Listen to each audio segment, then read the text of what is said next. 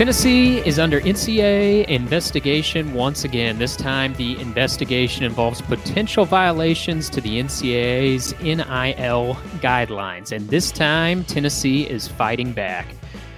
Not only is Tennessee Chancellor Donde Plowman throwing some elbows back at the NCAA, but the Tennessee State Attorney General is suing the NCAA, alleging that its NIL guidelines violate the Sherman Antitrust Act and unlawfully restrict athletes' ability to monetize their NIL. Welcome in to the Volunteer State. I'm Blake Topmeyer, alongside the Knoxville News Sentinel's Adam Sparks and John Adams.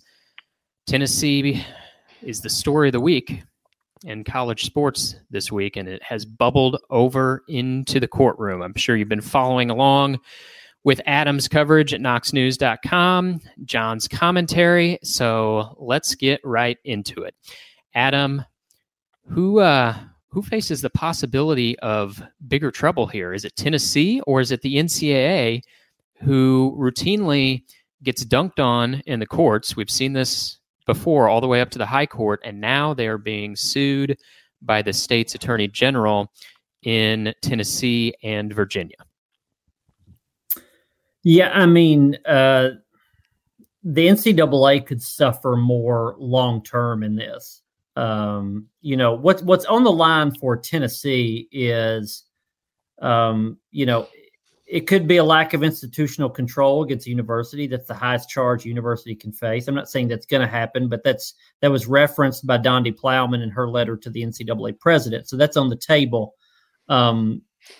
And by the way, that would probably be under the repeat offender clause. That's because they just got hit with the Jeremy Pruitt case. And now if you get hit again within a certain amount of time, you get hit harder. And so, and that would possibly bring a postseason ban into the table. I'm not saying any of that's going to happen, but it's certainly a possibility.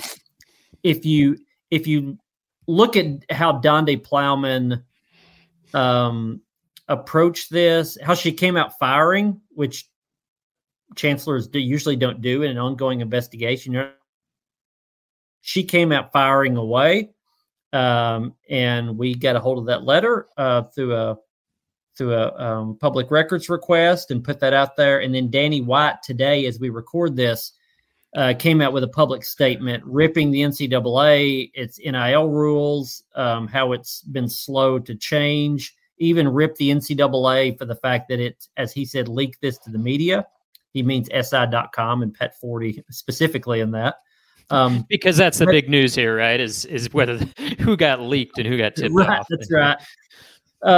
So for Tennessee, and Nico's eligibility is, would be the doomsday scenario. I've said this during the week, and I'll say it again. I'm not saying any of that stuff is happening, but doomsday worst case scenario is you're worried about eligibility of a quarterback because he is implicated in this.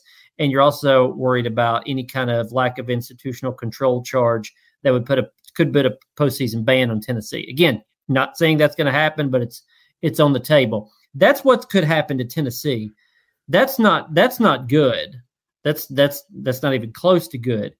But long term, the NCAA faces more. In the lawsuit that the Tennessee State Attorney General filed, along with Virginia, there's a restraining order that's attached to that. And the restraining order is basically asking the court to approve a restraining order to stop all NIL rules under the NCAA. In other words, if that restraining order is granted for whatever period of time it is granted, NIL rules under the NCAA do not exist for that period of time. That means we've talked about the Wild Wild West. That would really, really be the Wild Wild West. There'd be no rules. I mean, you could, if that restraining order is granted, you could suddenly have a high school freshman going on live stream and asking for the top bidders of any collective in the country. I'm on sale for $1 million. Who wants me? And there's be nothing that the NCAA could do about that. So that long term, there's more on the line for the NCAA in this, but I think Tennessee fans obviously care about any harsh penalties against against the Vols, and I think it's serious. Otherwise, Donnie Plowman and Danny White would not come out with this sort of venom. I don't think they're doing this thinking, it's nothing. I think they're coming out knowing that it's serious, and that's why they're saying what they're saying. John, your thoughts? Well, I can't imagine Tennessee losing in court. I can't imagine the NCAA winning in court. This all goes back to another court case in which the court ruled that athletes have a right to profit off their name, image, and likeness.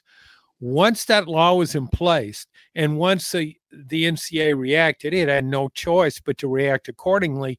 It said, yeah, you can profit off this. Then it also said, but this can't be used as a recruiting inducement. Well, how could it not be a recruiting inducement? A student athlete needs to know if he can make money. If he has a right to make money, he needs to know how much money he can make. He has a right to comparative shopping. What school would offer this through its collective? And so the NCAA, once that was put in place by the courts, the NCAA to come out and say, well, you can't use this for recruiting inducement, that's laughable. And that's why that would never hold up in court. Yeah, so to rewind a little bit here, NIL went into effect in 2021.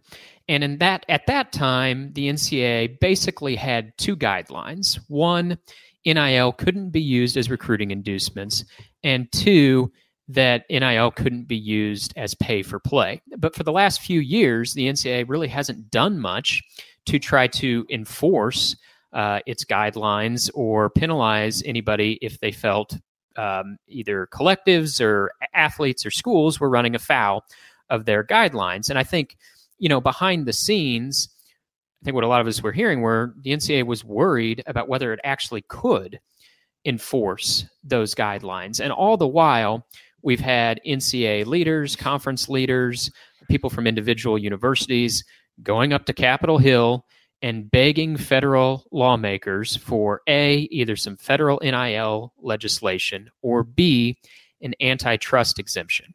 And for the last few years, Congress would put on the dog and pony show. They'd tell a few wisecracks. They'd poke fun at the NCAA, get some sound bites, but nothing happened, right? There was no relief. This Hail Mary to Congress wasn't completed. And so now what you have is 3 years down the road, the NCAA is trying to enforce the few flimsy guardrails and ever-changing guardrails that it had, including the pay-for-play and recruiting inducements. But, and I'm no lawyer here, but this is the armchair lawyering, without that antitrust exemption, this lawsuit is alleging that this flies in the face of the Sherman Antitrust Act, which, generally speaking, says you can't inhibit free competition among people engaged in commerce. And to your point, John, I mean, that is language that came from Brett Kavanaugh in that Supreme Court decision in 2021. So what's interesting to me here is when this story first broke at the beginning of this week, and Adam was there at the start at knoxnews.com giving us the coverage, it seemed like there was this debate of, well, what rules were in place? When were they in place? Did Tennessee violate any of these rules? To me, that was sort of a little bit of a smokescreen in the early moments. And the real story is here, not so much about when the NCAA had these rules and the changing nature of the rules, but the bottom line is, can they even have these rules? Are these rules, flimsy though they may be, even lawful? And that's what's on the line, it seems like, in this lawsuit from the Tennessee Attorney General and the Virginia Attorney General. Adam, your additional thoughts on that, and when we may see a ruling on this lawsuit and what that might mean for Tennessee. We may have one in terms of the restraining order as we record. It's up in the air as we record this.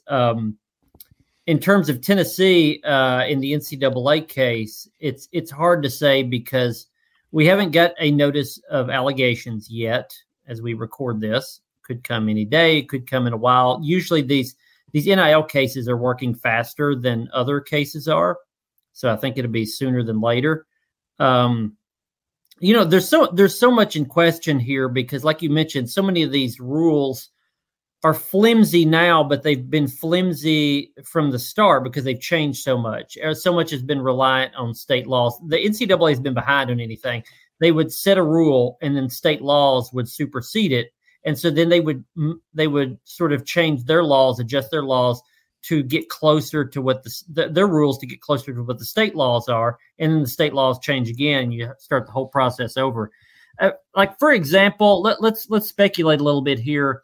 If you look at it was originally reported by the New York Times that there's a implication that Nico Iamaleava took a private jet that was provided in some way by the NIL collective, Spire Sports. That's the Tennessee NIL collective.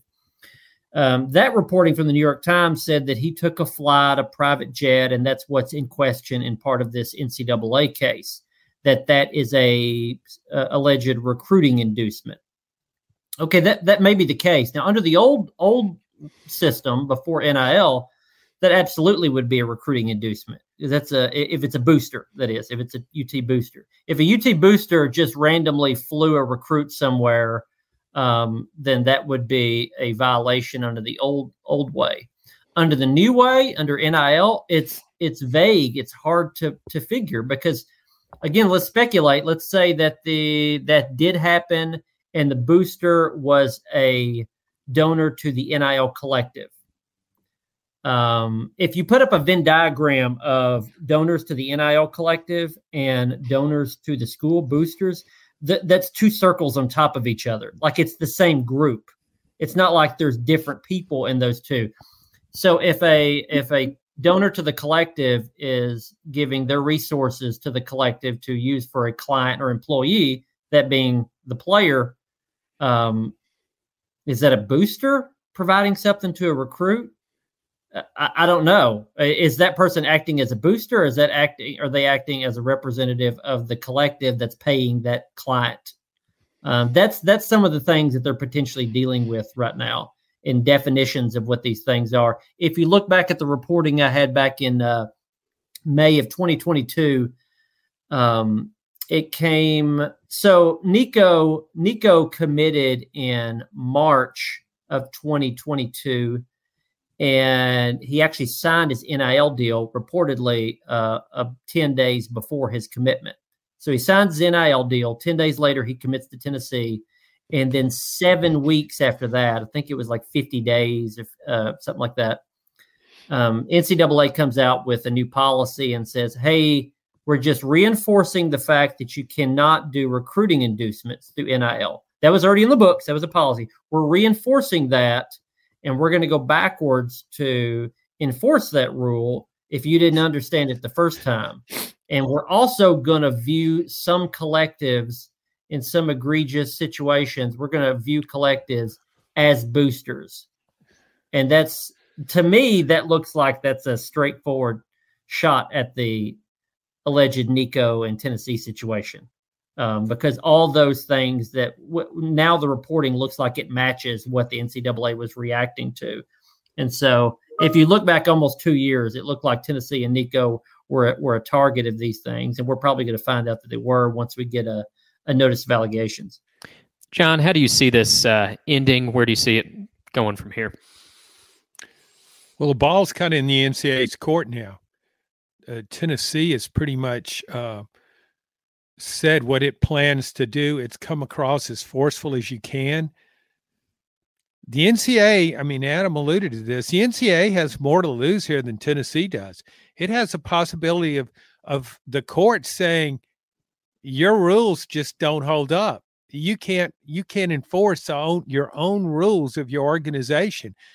I think it would be wise for the NCAA to say, upon further review, we're going to we've investigated this further, and we really don't think it's necessary that anybody needs to be punished or penalized here. To me, there's no way the NCAA wins because all of the court cases are for the individual. And you talked about this, Blake, and about the right to earn money and that kind of thing. And it's really funny when Adam's talking about it, it's like the NCAA started out and said, you can't use this as recruiting inducement. Okay, nothing happens. We go along. Schools are clearly using it as a recruiting inducement. And then the NCAA comes out and says, no, we really mean it. No, you can't use it as a recruiting inducement. We were serious about that, okay?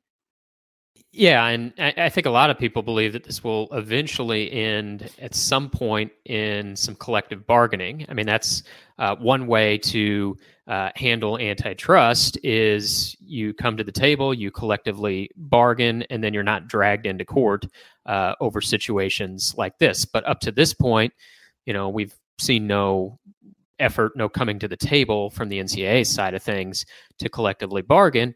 And in the absence of collective bargaining or antitrust exemptions, I think the NCAA is going to continue to get hauled off to court. And if history is a guide, they're going to continue to lose in court. Now, some have speculated, will this bring death to the NCAA? I don't know about all of that, but what it could bring is, as we've been discussing here, the NCAA admitting that it does not have the power to enforce any NIL guidelines. And further, maybe the NCAA dials itself down as a rule enforcing entity, period. And some of that rule enforcement is handled more so by the conferences, which we saw in a different case to a certain degree when it pertained to Jim Harbaugh. The Big Ten stepped in and issued Harbaugh a 3-game suspension and got involved in that situation. I do wonder if at some point down the road, if the NCAA admits, hey, its enforcement arm has no teeth anymore, even the guidelines that it wants to enforce, it's having difficulty getting hold up in court, and so they don't really have any future as it pertains to some of this enforcement situations, especially as it involves NIL. But Adam, you mentioned, the thing on Tennessee's fans' mind, probably number one. Maybe they are or aren't rooting for the demise of the NCAA, right? But they want to know, is a postseason ban coming? Is, any punishment toward, Nico or others coming? How likely do you think, I know it's early days, could be tough to say here, but generally speaking, how likely do you think is that this could result in Tennessee facing some stiff penalties up to and including a postseason ban? The Nico ineligibility question, again, I'll present that as that's the absolute worst case scenario. I don't think that's going to happen for a few reasons. But number one, it looks like the way that NCAA is attacking NIL is that they're going after the collectives first and then the university a close second. If you look in the Florida State case, that was a negotiated resolution. It was like a plea bargain. They agreed on it. The verdict basically was that there was a 2-year separation, I think, between the collective and the school, and then there was a 3-year separation between a booster and the school, and then an assistant coach also got a show cause penalty in that.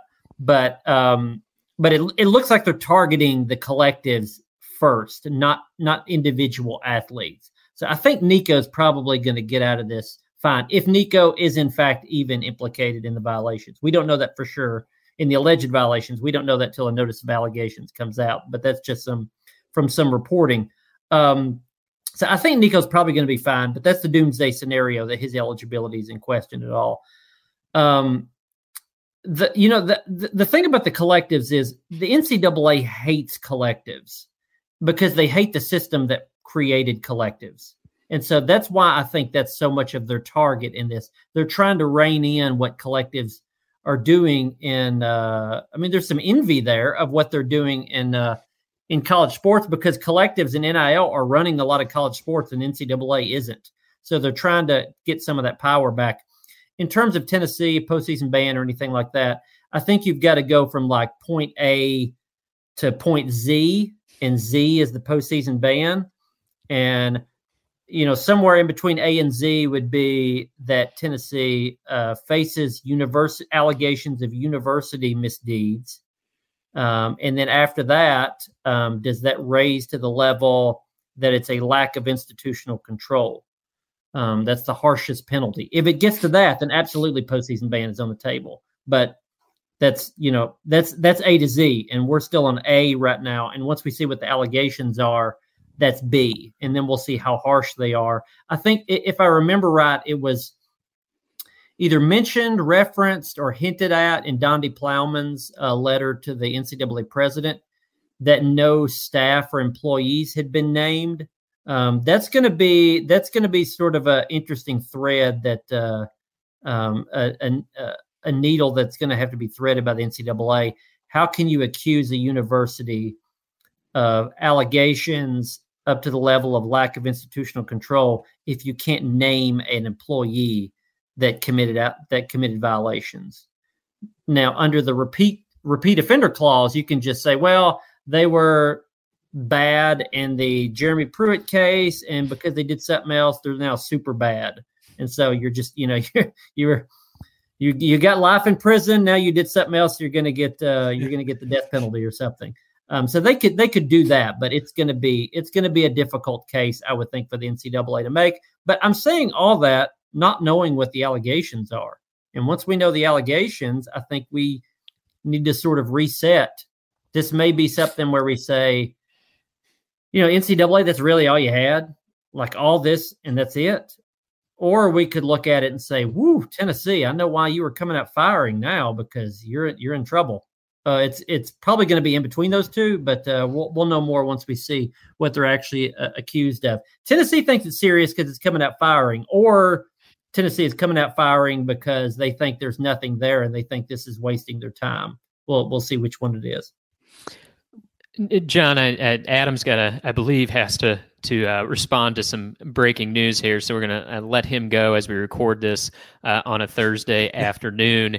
And I'm going to wrap up here with you, John. And again, this is all very fluid. And for those who want to check in on what Adam's latest is, as you listen to this, you can find it over at knoxnews.com. But I want to close with you, John, as we've seen the NCAA take, very recently has kind of got involved in trying to regulate these NIL waters. There's a probe going on at Florida. We saw Florida State, in particular, one of its assistant coaches, I believe, endure some penalties over an NIL situation.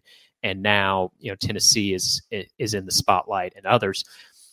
Does it surprise you that, I guess, the school to really push back on the NCAA and try to take this to a court battle? Does it surprise you that it's Tennessee? Would you have figured that Tennessee might be the one to go down this road? I mean, you've covered this university for a long time. You've seen these NCAA investigations come and go, not involving NIL. But what's your reaction to that? Did you think it could be Tennessee, or does this come as a surprise to you? No, it doesn't surprise me at all. One thing to weigh in all this, because I have been covering this program for a while, Tennessee for so long has suffered from horrible leadership at the very top of its university system. And it went right on down through all the administrators and into coaching, football coaching in particular, all kinds of problems. But it all stemmed from a lack of quality leadership.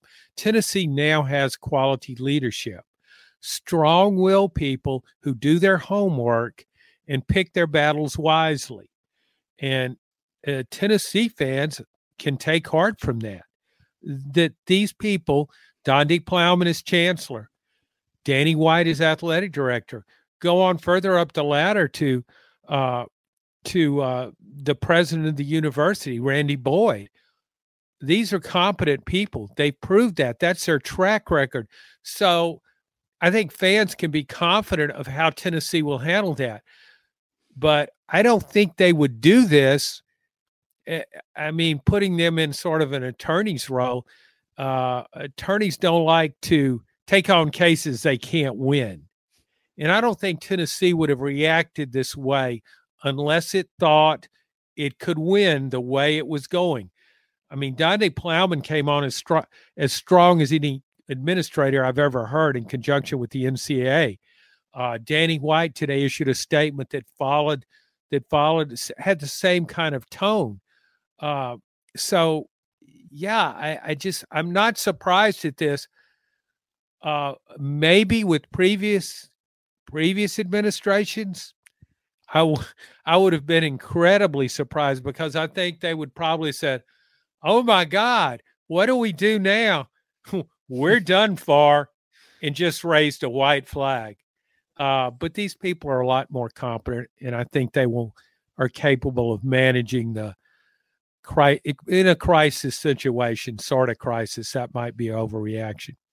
Yeah, and it doesn't surprise me either that the support for Tennessee goes all the way straight up to the governor, to the attorney general. I mean, that's important, if you want to challenge the NCAA in court, that your state elected officials, including Governor Bill Lee and the Tennessee attorney general in this case, have your back. I wouldn't have doubted, knowing the university leadership that you referenced at Tennessee, that they could expect the full support from their government officials, and we are seeing that. And we're also seeing that this story is ever changing. Again, Adam's been on top of the coverage from the word go. The news may have changed even further since we recorded this.